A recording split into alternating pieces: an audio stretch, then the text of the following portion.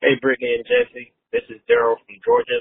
And I never listen to I Doubt It with Dollamore because Jesse turns everything into a shit show. The following broadcast may contain free thinking and open-minded discussion, ideas, skepticism, and adult subject matter.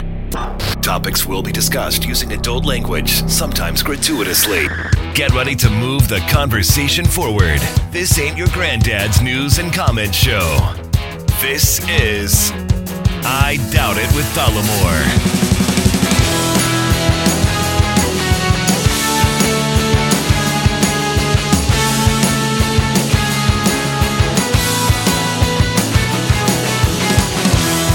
Creating shit shows since 2014. Thank you for joining us, episode 498 of I Doubt It with Dollamore. I am your host, Jesse Dollamore, and I'm joined this evening by the lovely, the talented, the scholarly Brittany Page. So I know I make a joke out of talking about at Bully with a Y, Popeye, and his Instagram. But can we take a moment to talk about how much I love this dog? Goddamn. I did have animals growing up, but I don't remember having an attachment to any of them. And I don't know what that was about. Maybe it was because any moment they could be murdered by your dad. So we won't get into that right now. That will be in my book. Check it out. And but no, I wonder if some of it is also that I was a poor kid and I didn't know that people took their pets to like doctors, even to the vet, and right, paid for that. Like when my animals got sick, they just died. That's kind of or they were what just happened. sick. They died, and but not really funny. I think that's more of an uncomfortable laugh or making fun of the ridiculous attitude. That's what it was. Yeah. Oh, they died. Ha ha. No, ha. that's not what we were doing. Dead dogs. Everyone understands what we were doing. But I love this dog, and I'm loving him a little less today. But go ahead. Well, we'll talk about what happened. Thing. We'll talk about he had some issues, but I kiss him goodbye when I leave for work. Like he's a part of my deal now. Like when I get home, he gets excited and starts jumping up and down, and it's very cute. And I know I'm very late to the game here. People are listening to this like, yeah, this is why we love our pets, idiot. You know. But I'm starting to feel that right now. You know, I'm starting to feel it, and I get it now. I understand. But he did have some issues, so we adopted him. And he is 7 years old, and we're still trying to figure it out with him. You know, he has his own issues. He's blind in one eye, and we're trying to figure out his diet and things like that. He loves all food. He's always trying to eat everybody's food.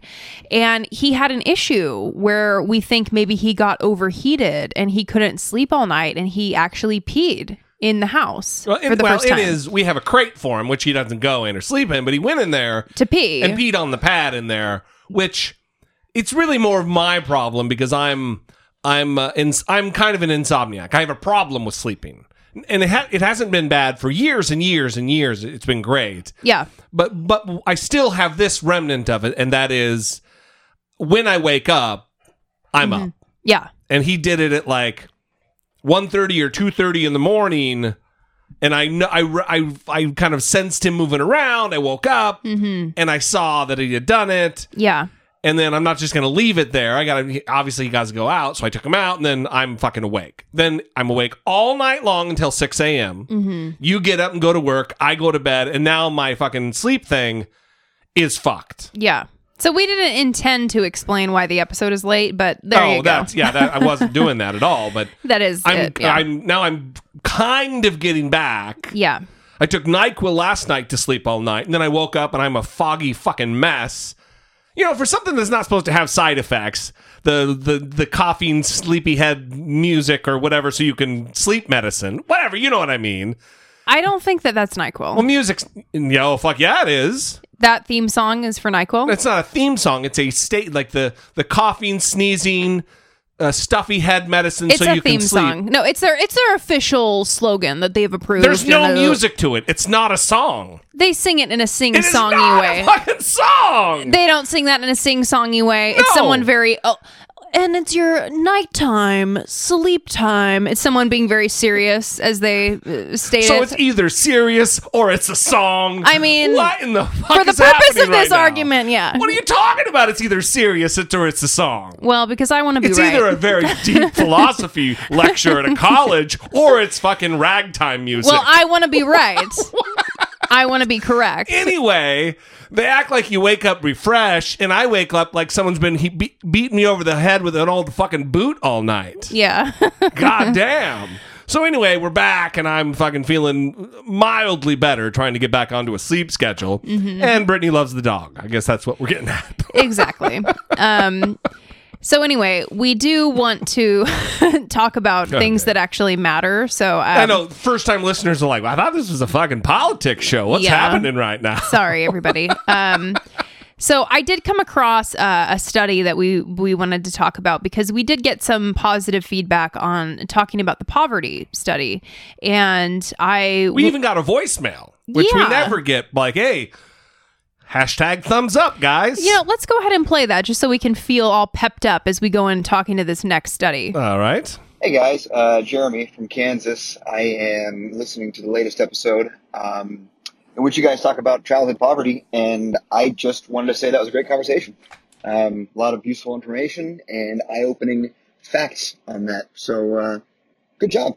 See, everybody needs this, right? Everyone needs some positive reinforcement every once in a while. Hey, you're doing a good job. Yeah, no, Keep it up. It's good for sure. Yeah, it's great. So it gives me motivation, though, to talk about the study that I want to talk about today, which is pretty remarkable. So Stanford University researchers have examined almost 100 million traffic stops.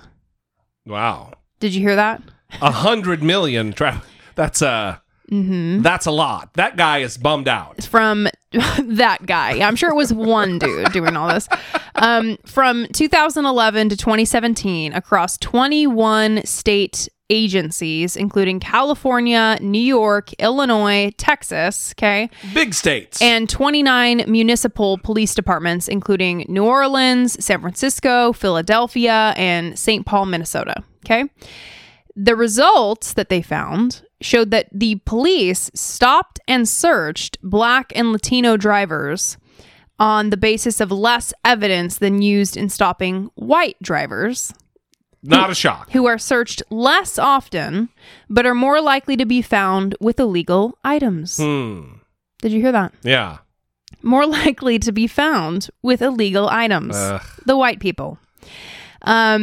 So the important part of this, and the reason that people may actually see this being reported in mainstream media, there's NBC News is reporting this. I believe I saw an article in the New York Times about it. It's making mainstream media sources. Good. But one of the reasons that it's making that waves is because the Stanford study actually did something really interesting. Okay, they didn't explicitly ask for the biases that the police have. What they did was they used the time of day as a proxy for racial discrimination. Does this make sense? So, I'm sure it will soon. Okay, so the time of day or night that police officers pulled people over plays a role in the racial discrimination aspect of this because they can't tell what the race of the person is at night, or it's more difficult to tell because what the race it's dark in the car. Correct. So when they did daytime stops, racism on parade, at night it was pretty metered out. Is that what the finding was? Yeah, so after adjusting for variation in sunset times across the year. Wow, they went that far. That is fucking awesome. Researchers found a 5 to 10% drop in the share of stopped drivers after sunset who are Black. Suggesting that Black drivers are being racially profiled during the day. And it's certainly not that Black drivers just aren't on the road when it gets dark. Yes. Very good, wow. Jesse D. Yeah, it's pretty remarkable, right? Because this is a very fascinating approach to take here. Yeah. Right. You're not doing an implicit bias situation.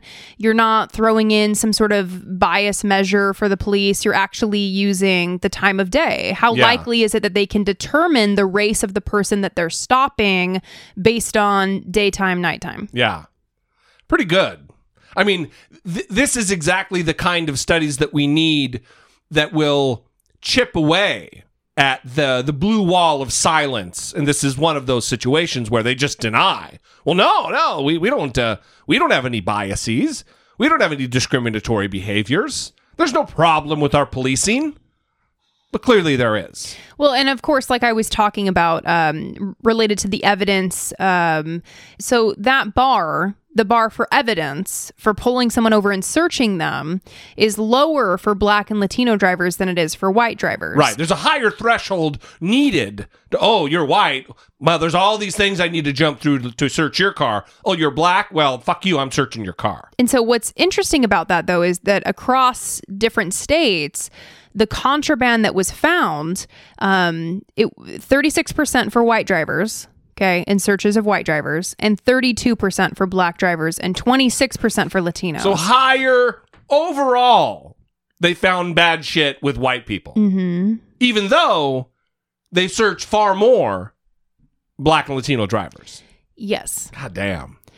So they should be ashamed. There should be shame involved in police departments all across the country that they're not getting it right. This isn't just blind justice. This isn't equal justice under the law. This is, you're Black. A different standard is set for you than, Kip Wellington. I'm trying to think of the whitest white guy name. Mm-hmm. Yeah, and that's antithetical to what we aspire to be in America. Well, the strange thing about this is that the Stanford researchers made public records requests, right, to the police departments. Right. Let me guess. Pushback. Well, yeah, not all police departments even track the data. I mean, you're talking about not all police departments were willing to release the data. Not all of them even track the data. You had 4 states where they said they didn't have information on drivers' race. Yeah. And then 15 failed to say whether they collect any data at all. So do these people even care? And again, these are major police departments. This isn't like some podunk town like I grew up in. These are, Minneapolis, St. Paul, New Orleans, the larger police departments in California and New York City. They should be tracking this so they can correct their own mistakes if they find them. Right. But they're not interested in that, apparently. Yeah. Well, it's also about transparency, right? For sure. And ensuring that the public is aware of what's going on, that the public has access to this information. We always see these videos come out and people try to say, oh, that's just one case. Right. Exactly. That's just one situation. We don't know what really goes on. Okay. And now we have this study of 100 million traffic stops. Well, what it does is you can say this and this happened to this guy. And they say, well, that's just one case. Say, yeah, well, this one case fits into the narrative that was created by this larger study. Mm-hmm. So it's not just one case. This is one case of 100 million or however many there were. Yeah, almost 100 million traffic stops. God damn. So it gets really frustrating to continue to have these conversations about how racial bias isn't an issue. It's not important when the research is telling us otherwise, right? And someone may say, well, this is just one study, right? It's only one study of 100 million traffic stops. But even if that's the case, even if it is just one study, well, are you going to be accepting the evidence as it builds? Yeah. As it continues to grow and expand, will you be accepting it then? Hey, listen, Brittany, Blue Lives Matter. Mm-hmm. Someday you're going to fucking realize Blue Lives Matter. And those 100 million traffic stops, Blue Lives Matter. Mm-hmm. So do all lives, Brittany. Yeah. Quit being such a libtard. Yeah. So hopefully we see something come out of this. Yeah. Right? Something beneficial. Well, at least, I don't want to get any more into too much depth here, but I'm sure that this study took a long time, and that's not a problem. It comes with the territory, but I would hope that there would be several studies in line ready to stack on top of this one to make this the findings that we're able to extrapolate, compoundable. You know what I mean? Mm-hmm. Anyway. Well, one of the co-authors says that he hopes law enforcement agencies will look at their own numbers and recognize racial disparities as well as potential solutions to this problem. One option that was suggested was that if police are going to patrol high crime neighborhoods, then they should not be stopping drivers for things like failing to signal or for a broken taillight. Right. And we see how often, based on the videos that are leaked, a simple situation of stopping someone for something relatively minor turns into Philando Castile. a death. That's right. Philando Castile, the licensed concealed carry permit carrier, dead because a broken taillight. Mm-hmm. And so if you're ostensibly a right. broken taillight. And so if you're if you have racist motivations and you're targeting racial minorities because you think that you'll be able to write an extra ticket or you'll be able to get an extra arrest or whatever it might be, you meet some sort of quota that you need to meet for that month. That's not good. We need to reevaluate what's going on in these police departments to ensure that they understand their obligations to the Constitution and that they're not overstepping the authority that they have been given. Yeah. Right? Yeah, absolutely. Oh, well, that's good. I'm always super excited about the studies that you find, and I think the audience, as evidenced by the feedback we got, they also like it. So let's move on to that second phone call before we do move on with the show. And this one does involve the shooting in New Zealand. Hi, Jesse and Brittany. This is Jen from Long Beach calling in. I wanted to talk about the Muslim shooting that's happened in New Zealand and just the ridiculous things that are coming out of the right because of it, mainly their supporters and their base. So they're saying things like, never forget 9/11 and it's their fault, they deserved it, to 50 innocent people losing their lives when they were just worshiping. And it just baffles me that they will say things like, never forget 9/11 and blame every Muslim for the act of Osama bin Laden. And yet, when as a black person, we bring up, okay, what about slavery? You're always telling us to forget that and forget Jim Crow and forget segregation, but you don't want to forget 9/11. You want us to get over centuries worth of pain and anguish, but never forget an incident that happened in one day. Granted, it was a horrible incident that affected thousands, if not millions of lives. But to say that every Muslim for the rest of their life must be in some sort of like perpetual, forever paying for it makes no sense. But at the same time, it's like, if we're using your same logic, doesn't that mean that black people can say that white people deserve to be perpetually punished for every single thing that happened before slavery ended and during segregation and everything like that?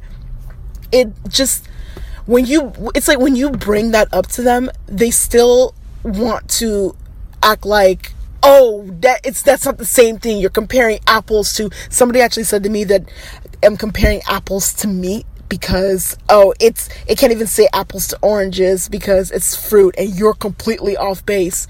And I was just trying to understand. So it's okay for you to say kill all Muslims because of 9/11, but it's not okay for me to say every white person should die because of slavery. It's harsh. I understand what I'm saying. It's like very harsh. But at the same time, even me being that harsh, they're not hearing the ridiculousness in what it is that they're saying. I just want to know your thoughts on that. You guys have, oh my God, this is going to be a rough year. It will be, but we got you. So very grateful for that. All right, thanks guys. Bye. Well, while we appreciate your gratitude for us, we do appreciate your gratitude. I don't know how much we're gonna how much of a solace that we will be or be able to provide with the coming year. Because I agree with you, Jen, that it is going to be hard this year. I think it's good. This campaign going into 2020 with Donald Trump is going to be harder than it was in 2016. Even though we know what to expect, we're walking into it with eyes having witnessed 2016. Mm-hmm. But I would say this. One, I don't know where you're hanging out online, Jen, because I haven't seen any of that. And I for sure believe it's there because people are assholes. But I wouldn't engage that. That's not a heart and a mind that you're going to change by dialogue. Mm-hmm. Doesn't seem to me anyway. Yeah. No, I would agree. I would agree with that. Yeah. Yeah. It might be that Jen is back in the Fox News threads. That's where we met. Oh, right. Yeah. So I think that it could be that. And yeah, I think that there's something to that, Jesse D, which is you have to understand that there are some people that are too far gone, probably. Right. Yeah, well, even like what is never forget 9/11? What does that even mean? I think that it's become a bumper sticker, and then therefore it's become some nebulous. It just doesn't mean anything. Well, never forget 9/11. Well, of course we're not going to forget it. Well, especially in this context, right? What does that have? Comparing the two. Yeah. What does that have to do with the current situation? Are you trying to make a statement about the people that were killed? Now, who knows? Were they related to 9/11? Yeah, I think no. The advice I would give you, Jen, is to pick your battles. And if you encounter someone who is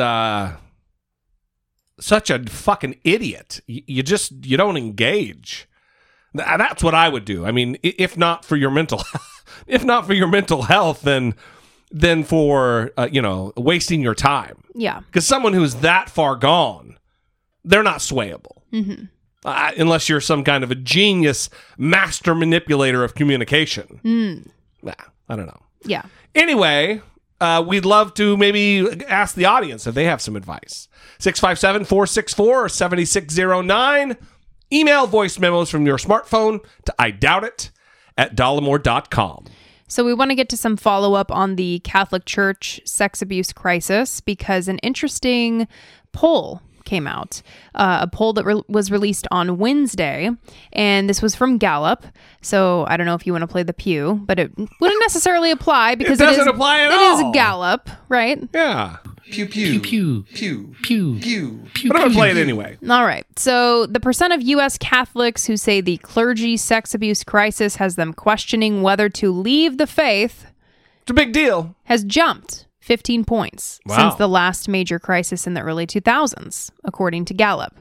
37% of Catholics told Gallup that, quote, recent news about the sexual abuse of young people by priests has them personally questioning whether to remain Catholic, compared with 62% who said it had not. Okay, so it's still not a majority, right, that have them questioning. A jump like that has to have the church really thinking, though. Mm-hmm. Frozen in its tracks to figure out what the fuck they're going to do, because when you have congregants considering, wow, should I leave? That's a big deal, especially where you're talking about the afterlife and the something supernatural. Because let me tell you, it's not a far road once you leave to not believing at all.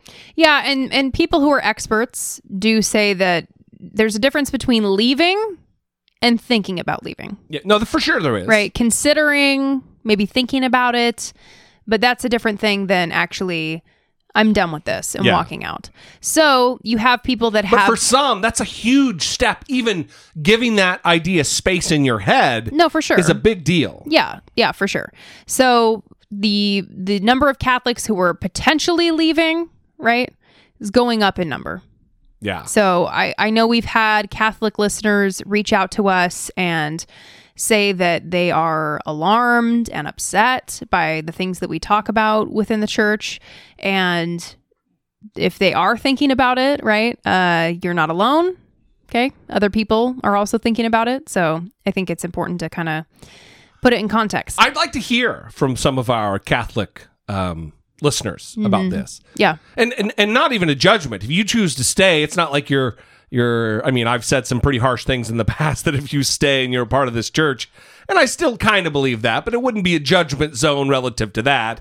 I guess I'm shooting myself in the foot all over the place here, asking for people to sound off, knowing the things that I've said in the past. But we'd love to hear from you about specifically your position and your choice to stay or not stay or consider leaving. 657-464-7609. Of course, email voice memos from your smartphone to idoughtit@dollamore.com.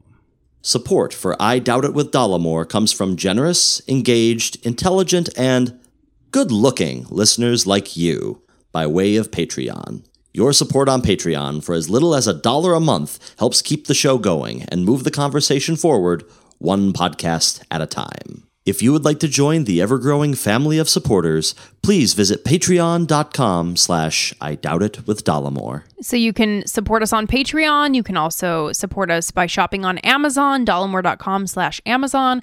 You can also rate and review the show on iTunes, profanity free.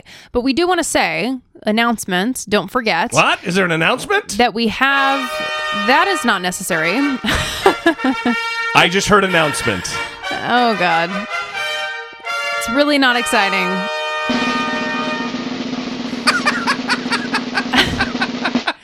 The Google Hangouts are this weekend. Oh! the Patreon. I really set you up for a fucking... Yeah, you really did. Yes. So the Google Hangouts are this week. Yes. Weekend. We keep saying Google Hangouts. They're Zoom Hangouts now. We use a different program to manage the Hangouts. When we first started doing Hangouts... Yeah.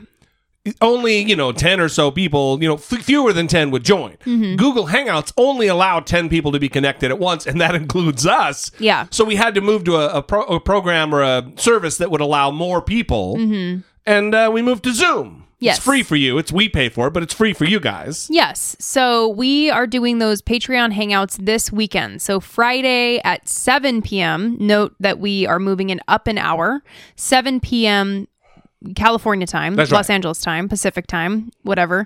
And Saturday at 11 a.m. Pacific time.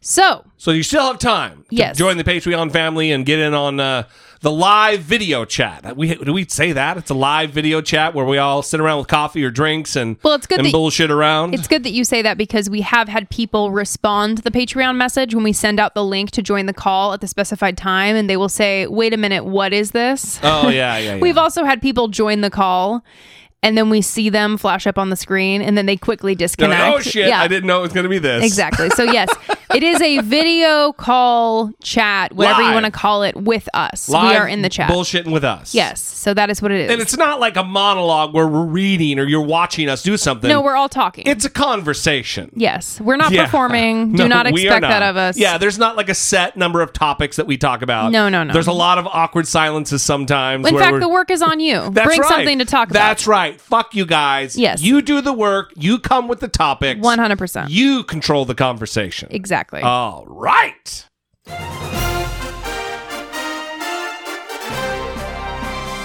Dollamocracy. Facing down pessimistic politics with realistic optimism. So there's a couple things I want to get to today. One is a clip that we pushed last episode we didn't get to. And that it deals with Kellyanne Conway and her appearances on news programs. Don Lemon and Chris Cuomo have an actual personal friendship. Did you catch that? An actual personal friendship outside of work. Yes. And so when Chris Cuomo's show ends and Don Lemon's show begins, sometimes they spend 5 or 10 minutes just bullshitting when one tosses to the other for the next program. Yeah. And in this particular episode that happened last week, Chris Cuomo had just had Kellyanne Conway on. We all know how Kellyanne Conway performs when she's on these shows. She's condescending, she's lame, she's insulting, she's fucking gaslighting constantly. And Chris Cuomo said that this is the worst he's ever seen her perform, blah, blah, blah. And beautifully, Don Lemon took him to task for even having her on the show, and then a conversation ensued that I want to play and then talk about. I've never seen Kellyanne less effective in defense of the president than she was tonight. I think it maybe is getting just too hard to do. So here's the thing then. This is how I feel, okay? This is do what you want. She never answers a question. She berates you. She's condescending. She uses our network to give her talking points. For me, it feels beneath the dignity of this network to have someone on who just constantly lies and misconstrues things. And I feel like having someone on like that is giving them a platform that they have not earned. When you come on CNN, you have an obligation to be honest to the American people. You can give your opinion, you can give your take, but it is a privilege to come on this network and speak to the American people. And if you're going to do it directly and honestly. And so all she had to do was answer your question. She did. Listen, it's tough because I would have, if I had her on, which I probably wouldn't because I don't think she ever answers a question, give her 10 or 15 seconds, let her answer. She doesn't, I'll say you're not going to answer it and then move on to the next question. Because she just doesn't. I don't get anything out of it. It's just you two guys arguing back and forth, and I don't know the substance. I don't get the substance. I get the frustration, but first of all, let me say this. We've had this discussion before. Yeah. If I held that standard, I'd have very few people on this show. And by the way, it's not a coincidence that Hannity and Maddow have so few guests, okay? If you are going to limit who you have on this show to the people who only answer the questions and are truthful, you're going to be alone a lot of the time. No. You know, but some people will answer a question, and you can get them to answer if you push them. And that's why the testing comes in. Here's what I think, okay? She is the president's first choice for his defense. Mm-hmm. I believe he gets that right. That if this is who you want to put out to defend you, fine. And I want the audience to see. Yeah, he could. Look, he knows there's an open invitation on the show. He knows that I have offered all the time we have to offer on topics that are mutually agreed, no matter where he wants to go about whatever it is. He doesn't want to take the opportunity. I understand that. That's his choice. And I get why he doesn't want to do it. If this is who he wants to come on, I want my audience to see what he believes his best defense to be. I get the frustration. It's frustrating for me, too. I take a different approach, so you know that. I take a different approach because I don't think that this is about traditional left versus right or ideology. This is about truth versus false. This is about facts versus alternative facts. It's not the same thing. And I think that I just feel like we do a disservice when we try to give false equivalence to someone who is clearly obfuscating and clearly has an agenda to mislead people. I think as journalists we should call them out or not give them the opportunity to be able to do that. I choose to call it out. I choose to call it out in real time and let people see it for what it is. But look, I got to be honest. Stylistically and to a degree, they have pushed the envelope in the way I've never seen before. Yeah. But I'm telling you, Don, you have to understand this. The reason the American people within the Republican Party have offered him the forgiveness that they have is because they don't expect better from anybody because so much lying happens in politics. Yeah. And I've had people on during the Clinton stuff with the email. They wouldn't answer the questions. They would come on. They duck. Look, it's not unusual. In fact, I would argue that Hillary Clinton is one of the best evader questions we ever had, and that was his opponent. But stylistically, it was different. There was a different deference. There was a different tone. I get it. I just believe that this is who the president wants out there. I want people to see what he considers his best defense. I want them to see what he thinks is appropriate for his main counselor to do on television. Well, that's the saving grace. I understand that. I respect that. I'm giving you how I feel. And you are not alone. Yeah, I know. Boy, do I know. Because whenever it comes on, it's like, my texts are, why? It's always but you know why, what, Don? why? That's all I get now. I know. Any Republican I have on is not good enough. Any congressman, any senator, as soon as they defend the president. Every Republican you have on, they're just some. But listen, I'm telling you, but the same thing with Democrats too. I mean, it's not just Republicans, but the same thing if a Democrat comes on it and does it. But mostly, it's with some of the folks who come on. And it's not just you. Listen, I don't mean to pick on you. This is just a conversation that we have all the time. No, I do it the most. I deserve the criticism. Yeah. And I do it on purpose. I do it intentionally. Yeah. I do it for what I believe is good reason. But I do it the most. And I understand that I should get the criticism. I think people are smart. They get it. So thank you, Chris. See you soon. Keep trying. Keep at it. Keep trying. So I like Do that your best, buddy. Yeah, I like that it ended that way because you can tell that they obviously disagree, but you can tell that they have respect for one another. Those guys love each other. I think they've said it to each other on air. Yeah, and even at the end, he's like, well, keep trying, even though he disagrees with the fact that Kellyanne Conway's being platformed on CNN. Yeah, I see both sides, though. Yes. I do see both sides. Yes. Because it is, and I don't know where I land on it. I think, it bothers me a lot when I hear her and see her on TV. So in the moment, I'm like, fuck, why are they even having her on? Yeah. So much that happens. Yeah. But it is giving her a chance to just fucking abjectly embarrass herself. Yeah. So I don't know. Well, like this morning when she talked on Fox and Friends and said that everyone should go read the New Zealand Shooters Manifesto in full. Jesus. They're advocating, please go read it. Go read the manifesto. Yeah. But don't read the Mueller report. Right. We don't need to know what's in that. But do take in the entire white supremacist manifesto. That's really important. They're fucking terrible. They are terrible. Mm-hmm. Terrible. Yeah. Have I mentioned how terrible they are? Yeah, but also let's focus on the very kind and gentle disagreement that Chris Cuomo and Don Lemon were able to have on that issue. I think that was a great conversation. And obviously there's a disagreement, a strong disagreement. Don Lemon does not believe that he should be having Kellyanne Conway on his show. Well, this is something I should check myself with a lot. In terms of the conversation? The conversations I have with people, especially on the same team. Mm-hmm.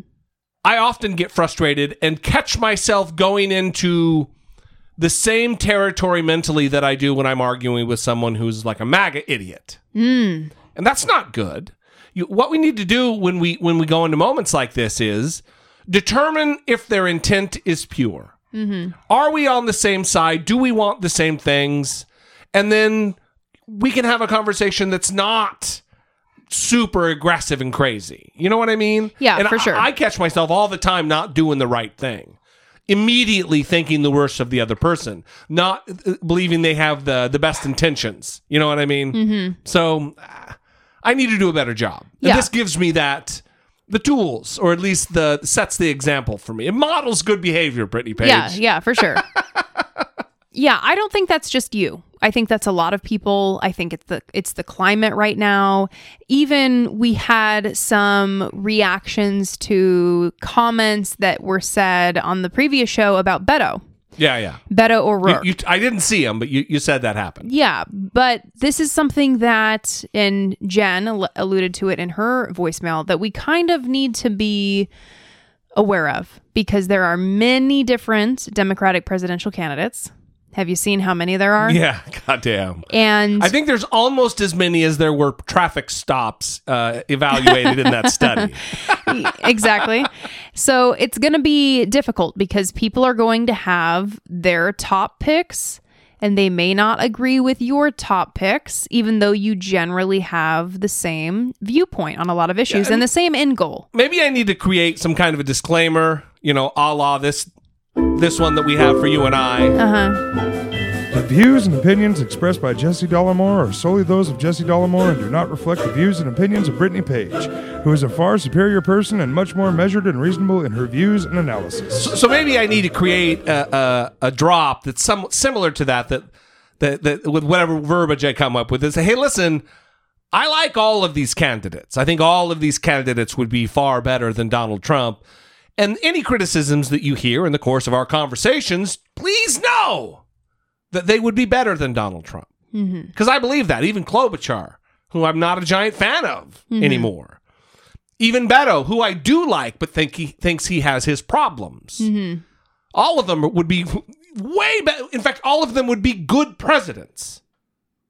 Not just better than Donald Trump, because I believe our standard should be higher than... Well, they're better than Donald Trump. Because I would say that our dog took a shit today that would probably be a better president than Donald Trump. Maybe God. Even smell just slightly better. Yeah. Because that guy smells like cologne. A lot of cologne. I've said it before and I stand by it. The cologne issue? Yes. Too much cologne? Too much. Yeah, I don't think he's in good health. We'll just say that. He probably needs something to cover up the stench from the poor health. The old man smell. From the poor health. Health. It's not an age-related thing, right? There's people who are older who are in great health, probably smell great. Don't think he's in that camp. That's all I'm saying. All right. That's all I'm saying. That was a little odd moment. So let's move on, though. Mm-hmm. Dana Bash from CNN sat down with Brad Pascal. I thought his name was Pascal, but apparently it's Pascal. It's not Pascali. Maybe it is No, they say Pascal, which I think is a dumb way to say his name. So even if that's the way he says it, I'm going to say Pascal. Oh, God. It just sounds fancier. It's a fancier way to say it. All right. So she sits down with him, and they have a conversation in this interview. And the reason I want to play this is because last time on the episode, I said, listen, this next election is going to take all of us to get together. It's going to take every single one of us to give of our time and our treasure to actually get out there and knock on doors. It's not just anymore that you can just try to get your neighbors to vote. It's not like it used to be where you just, if you got your cousins or your extended family, that was good enough. It is not going to be good enough in 2020. And this interview really goes to why not, because they've got a stranglehold. Whether they happened upon the strategy in 2016 or whether they were actually smart about it, either way, they are masters of what they're getting ready to pull off in 2020, and it's going to take every single one of us from a grassroots level to make a difference in that election for the Democrats. Across the Potomac River in this sleek Virginia office space, Trump campaign manager Brad Parscale is quietly building a massive re-election campaign far different from the insurgent 2016 operation. This is a real, as traditional as Donald Trump gets, operation versus 2016. Yes, it's traditional but not traditional. There's traditional senses to it that we now have an operation in time to build out a building that has proper desks in it, proper things. Last time, it was not for any fault of some of the people that run it, but it just was fly by the night sometimes because it was going so fast. And this time we already know. We already have the President of the United States. We have the incumbency. We know where we're going. The Trump campaign never really ended. I, Donald John Trump. In a highly unusual move, the president filed for re-election the day he was inaugurated. A year later, he hired Parscale, who long worked with the Trump organization but never in politics before the 2016 campaign as digital media director. I think maybe for other candidates it wouldn't have been right, and maybe I'd never been here sitting in this chair in any other situation, but I wake up every day believing I'm the right guy for this situation. In 2016, Parscale, along with Trump's son-in-law Jared Kushner, bought an unprecedented number of digital ads on platforms like Facebook, targeting their message thanks to a massive voter data vault. Reince Priebus started at the RNC, which is still growing and a big part of the 2020 plan. And it now has hundreds of millions of records and voter history, consumer data. And when we put polling data into that machine and we say this is what's happening, it can spit out models of saying these are the people you need to talk to and this is the messages you should talk to them about. Imagine that it's a country before with no roads and no maps and no directions. And all of a sudden, you can layer another piece of paper over it and it tells you where everything is. How is it different now? I think you see a massive injection directly into your devices and to the places we can communicate with you where you can't turn away. What do you mean by that? Text messaging, other technologies and other things. There's other ability. Well, Obama used that in 2008. Yeah, but not to the scale.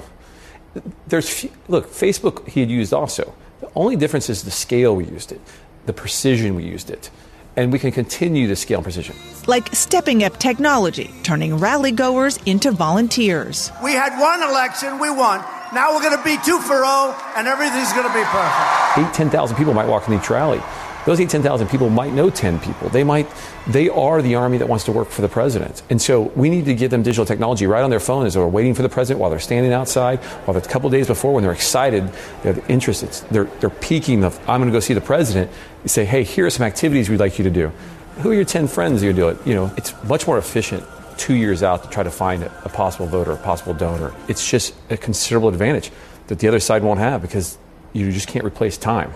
It is still a family affair. Kushner has a leading role, as do son Eric and his wife Laura, who has an official senior advisor title. But they all know who's really in charge. How involved is the president in this? And the president stays involved. When I show him the direction we're going, the things we're building, he's excited, and he gives me input. Like, this is what we think we should be doing.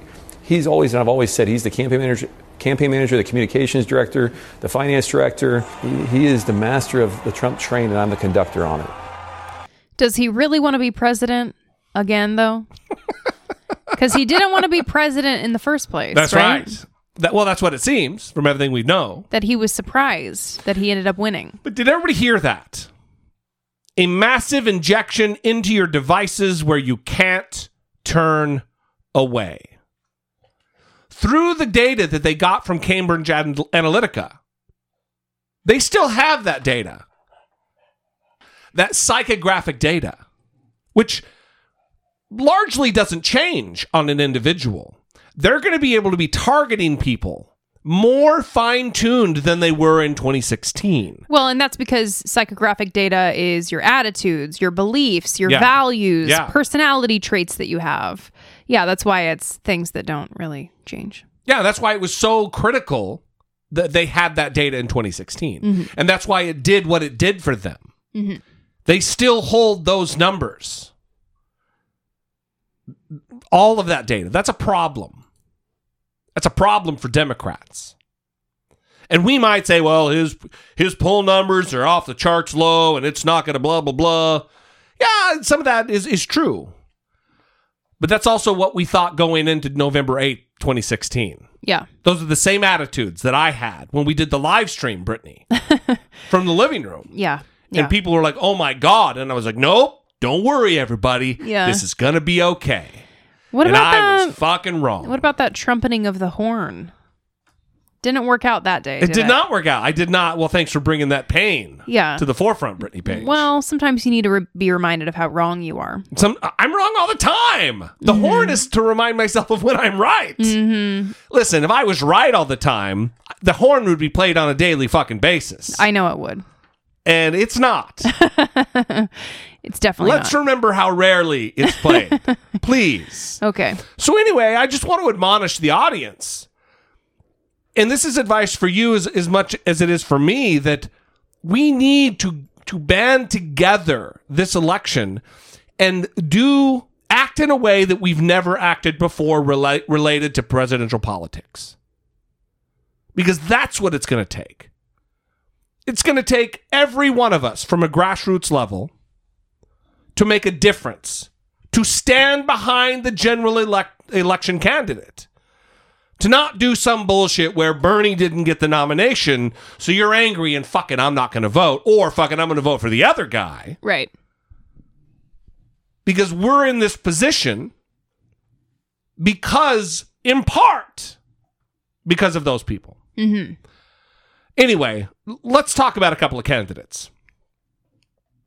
Elizabeth Warren, CNN, and I really believed it was too early, but I'm starting to turn on it. The town halls that they're doing. Yeah, well, remember the first debates are supposed to be happening in June. That's right. And it is... Which is, it's almost June. It's almost... I mean, we're nearing the end of March, which is insane. It's almost April, and then soon it will be May. And then after that, it's June. It is June. I don't know if you guys know May. how a calendar works. Also, did you know that it's July just after June? Oh my God. Fucking insane. Breaking news.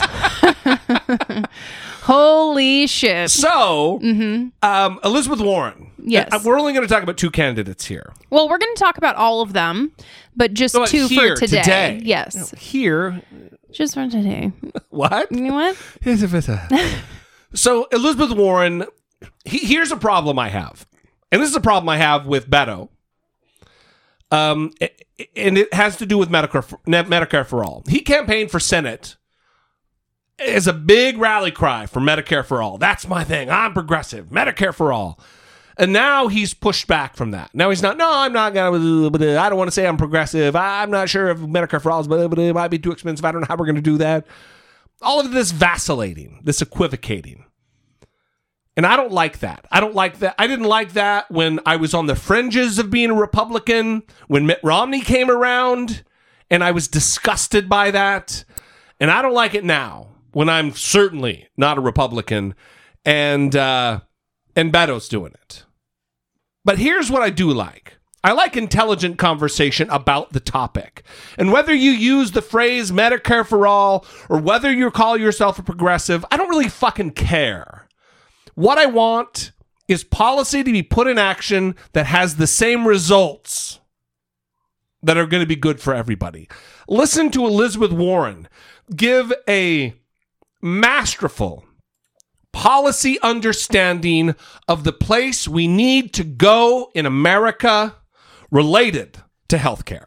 I appreciate that your question starts with the Affordable Care Act. Let's all remember, when we're talking about what's possible, let's start where we are and the difference between Democrats and Republicans. Right now, Democrats are trying to figure out how to expand health care coverage at the lowest possible cost so everybody is covered. Republicans, right this minute, are out there trying to repeal the Affordable Care Act. They've got a lawsuit pending down in Texas where they're trying to roll it back, what they couldn't do with a vote. They're trying to do with the courts. HHS every day is doing what they can to undermine the Affordable Care Act. So when we're talking about health care in America right now, the first thing we need to be talking about is defend the Affordable Care Act, protection under the Affordable Care Act. Then part two, let's make the improvements that are what I think of as the low-hanging fruit. For example, let's bring down the cost of prescription drugs all across this country. We got lots of ways we can do that. We can import drugs from Canada where the safety standards are the same. That would cut costs dramatically. We can negotiate the prices under Medicare. That would cut costs dramatically. And I've got a proposal to help bring down the cost on generic drugs, which could be about 90% of all prescriptions. So let's get those costs down. And then you know what you're going to hear from a consumer advocate. And that is, we need to hold insurance companies accountable. And that means no tricking and trapping people on those insurance contracts. And then when we talk about Medicare for all, there are a lot of different pathways. What we're all looking for is the lowest cost way to make sure everybody gets covered. And some folks are talking about, let's start lowering the age. Maybe bring it down to 60, 55, 50. That helps cover people who are most at risk and can be helpful, for example, to the labor's plans. Some people say do it the other way. Let's bring it up from everybody under 30 gets covered by Medicare. Others say let employers be able to buy into the Medicare plans. Others say let's let employees buy into the Medicare plans. For me, what's key is we get everybody at the table on this, that labor's at the table, that people who have to buy on their own, everybody comes to the table together, and we figure out how to do Medicare for all in a way that makes sure that we're going to get 100% coverage in this country at the lowest possible cost for everyone. That's our job. So, like that? Good. If I could just follow up a little on Jay's question. So you are a co-sponsor of Senator Bernie Sanders' Medicare for All bill. And I understand there are a lot of different paths to universal coverage. But his bill that you've co-sponsored would essentially eliminate private insurance. Is that something you could support? He's got a runway for that. I think we get everybody together. And that's what it is. We'll decide. I've also co-sponsored other bills, including expanding Medicaid is another approach that we use. But what's really important to me about this is we never lose sight of what the center is, because the center is about making sure that every single person in this country gets the coverage they need and that it's at a price that they can afford. We start with our values, we'll get to the right place. So theoretically, though, there could be a role for private insurance companies under President Warren. Or there could be a temporary role. Even Bernie's plan has a runway before it gets there. Because it's a big and complex system, and we've got to make sure that we land this in a way that doesn't do any harm. Everybody has got to stay covered. It's critical. So I am a fan of Elizabeth Warren. So am I. I will say that the most difficult thing that she probably has going for her right now is that she's fighting over the same pool of voters as Bernie. Yeah. That's probably the most difficult thing for Elizabeth Warren in terms of getting her to advance up that ladder. Yeah. Let me say this also. I do like Elizabeth Warren, and I have my criticisms for Elizabeth Warren. Mm-hmm. I think she handled this fucking Indian blood ancestry thing horribly. Mm-hmm. Tone deaf as fuck. Terribly. Disrespectfully of people who are actually Native American, American Indian. But I still think that she is, for me, I mean, how many are in the race now? 45, 50? She's, mm-hmm. For me, she's a top 3 for me. Yeah. She's top 3. Mm-hmm. And that's having given her lots of criticism over the past. Mm-hmm. So, I mean, even if you go back and you can search her name on the website, dollamore.com, there's probably episodes where we've tagged her name where I've talked about her, and it always wasn't glowing and shining. Yeah. Well, I want to make sure that people take a minute to consider their reactions to female politicians. Please. Before they actually make a judgment. So, Elizabeth Warren is a woman. She's a little bit confrontational. Yeah. It's what I really like. In her speaking style. She's also fucking smart as shit. Yeah, and that can really turn people off. Unfortunately. Yeah. So I think that when we are judging the candidates, just try to account for your bias there. And I know it's hard, but maybe just do some internal brainstorming. Ask yourself the question. Yeah, how much of this is me having a reaction to this woman who is quite confrontational and maybe a little aggressive, and I'm not really used to seeing women act like this, and I'm a little turned off by it. Ask yourself that question. Yeah. Does that play a negative role for you? Is that part of the negative evaluation that you're having? And if it is, not valid. Yeah, it's not valid. You need to do some work then, right? That tells you a little bit of something about what you need to do internally. So the other candidate is Pete Buttigieg, who's a 37-year-old Afghanistan veteran, Navy reservist, I think he was a lieutenant, mayor of South Bend, Indiana, a mayor of a small town, a small city, and he's a gay man. Not the traditional trajectory to go from mayor of a mid-sized city, small city in America, to president of the United States. This guy also is up there for me. I haven't really weighed where I think he is and get to give him a number. Because it's all about the Jesse D rating. Yeah, what's the ranking? What's the Jesse D ranking? Right. So anyway, this is another guy I like because and I don't think he really has a chance. He might end up being a VP nominee or something, but I like him because he's very plain spoken. He does talk like a politician. He doesn't evade questions like a politician.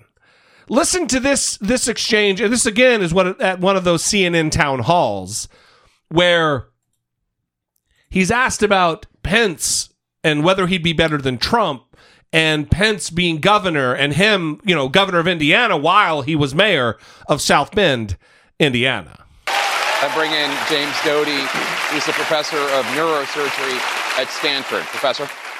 Hi. Thank you for your service and your position in politics. The question I'd like to ask you is, as you pointed out, Vice President Pence is obviously quite conservative. And in regard to these conservative views, in regard to religion and his sexuality, in comparison to the average voter or the voter in Indiana, let's say, are his views an aberration, or is this really representative of the state? Or are most people more like you in your more liberal views about us as humans? Please don't judge my state by our former governor.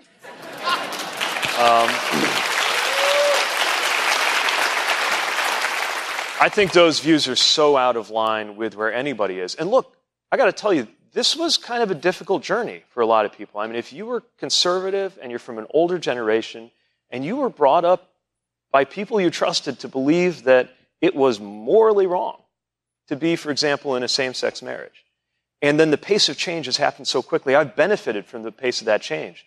But I also understand how disorienting it must be for people to have gone through that. So when we had this huge and painful controversy in 2015, when Mike Pence divided our state with this so-called Religious Freedom Restoration Act, which was really a license to discriminate, provided you remember to mention your religion as an excuse for discriminating. That's what that was. When that happened, we worked really hard to invite people who were struggling to come onto the right side of history but wanted to get there, to feel that we weren't going to judge them because they had struggled. We just wanted them on our side. But the amazing thing that happened in Indiana was that Democrats and Republicans rose up. There was a coalition of mayors, business leaders, sports leaders. I think even NASCAR put out a statement saying they were disappointed. And the business Republicans in our state revolted right alongside us progressives. And so that shows me that there is a belief in just decency that really does stand against that kind of social extremism. And my hope is that same decency can be summoned from our communities in red states and blue states to change what's happening in the politics of our country before it's too late. Do you think Vice President Pence would be a better or worse president than President Trump?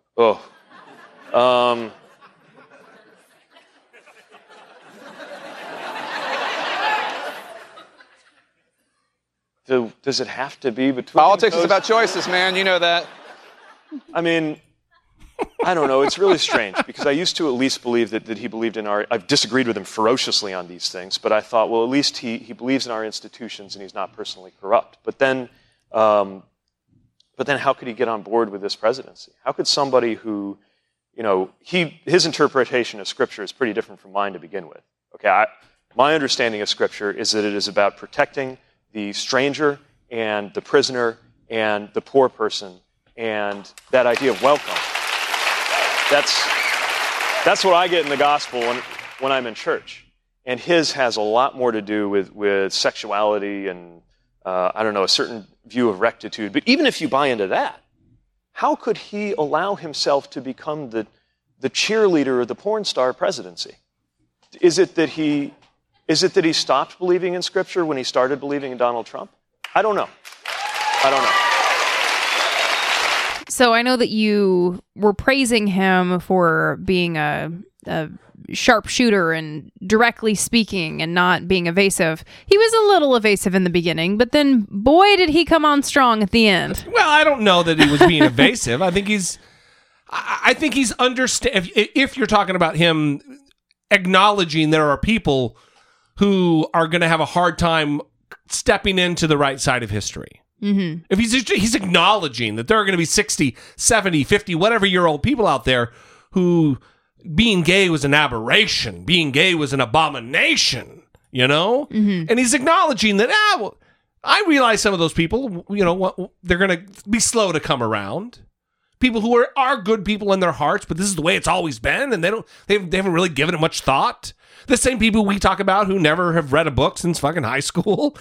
I think he's just acknowledging the reality of it. He's not giving him a pass, so to speak. Yeah, I didn't think he was being evasive on that issue, but I do think that people who are on the left, who are waiting for a candidate that is an atheist or who doesn't talk about religion, that's not going to be happening for a while. Yeah. And the reason that won't happen for a while is because a candidate cannot win without playing to that side of things. I agree with that. And they just can't. And so, him talking... Because the question's going to be asked. And then if you try to evade it, then it's going to be asked even more. Right. So him being respectful about Scripture, even though seems to be taking a cafeteria-style approach to religion and Christianity, that's what we need, right? Yeah. It's not the best, but it is what's most likely to win. And unfortunately, in politics, it isn't what is most honest or what is most genuine. It's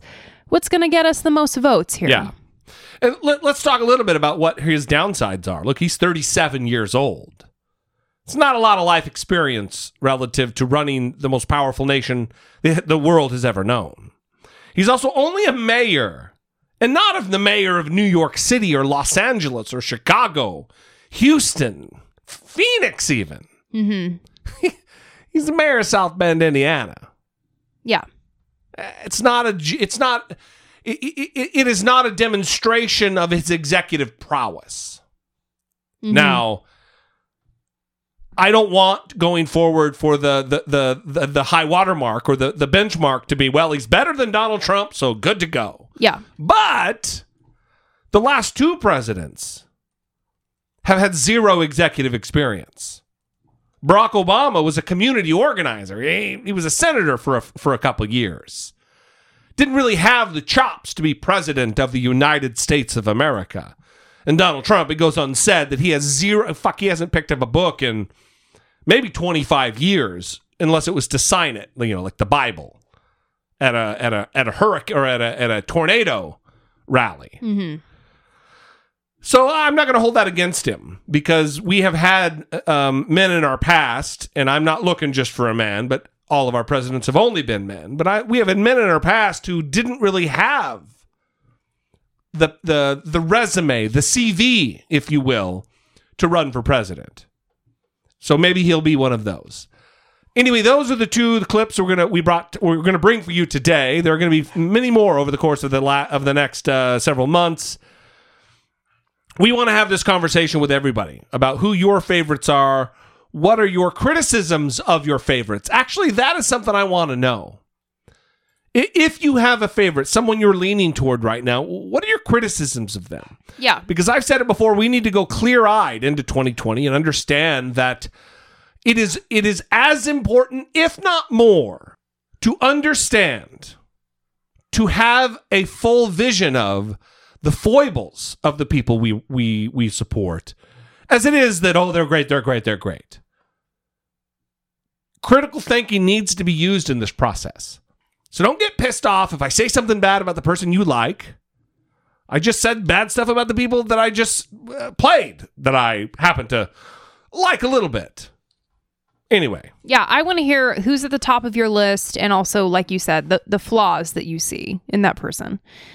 We can't hold people up on pedestals and believe that they are perfect beings who are incapable of wrongdoing. That is right. Because no one is.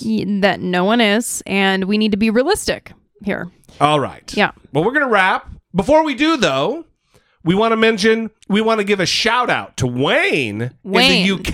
Yes. Who sent us a little drinking money. Mm-hmm. A little wine buying money. Perfect. That was specifically allocated for that. That is very kind. It is awesome. So thank you, Wayne, for using the old PayPal. We appreciate it, brother. You are the best. Your beautiful daughter and wife. We hope you're doing well. We're going to leave you there. We appreciate every single one of you. We want to hear from you. Give us a call, 657-464-7609, or leave us a voicemail or a voice memo by emailing it from your smartphone to idoubtit@dollemore.com. Until next time, for Brittany Page, I'm Jesse Dollemore, and this has been I Doubt It. Yeah, this is why we love our pets, idiot. You know.